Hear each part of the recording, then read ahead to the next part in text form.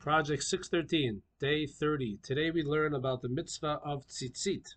The Torah tells us that when you wear a garment with four corners, on each corner you should tie strands, strings, which is the meaning of tzitzit. And the way you tie it, you insert it in a hole in the corner, and you do an entire set of knots on the top third, and then the rest is strings. The Torah tells us, "Uscharta miskol mitzvot Hashem."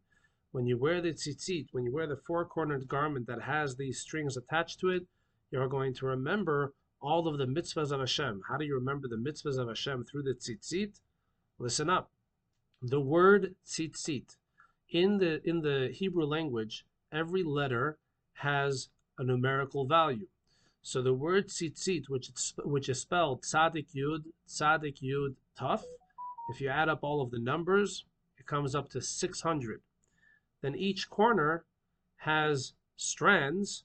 It's actually four strands that are folded into double, so it's eight. So it turns out to 8 strands. You have 8 strands that are coming over here, and earlier on we have a total of 5 knots. 8 plus 5 is 13.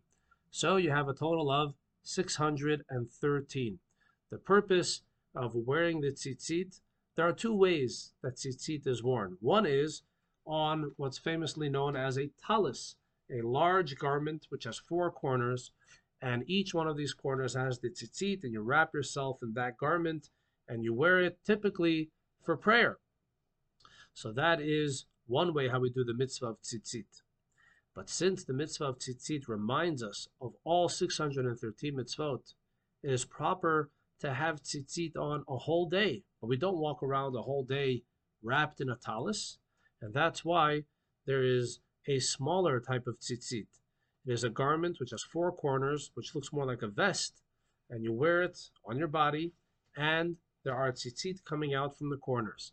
And that's why you'll see little boys and older men, when they walk around, they have the 4-cornered tzitzit coming out from the side of their pants, because this is the mitzvah of tzitzit, of remembering the 613 mitzvot. Thank you all for watching. Look forward to seeing you tomorrow.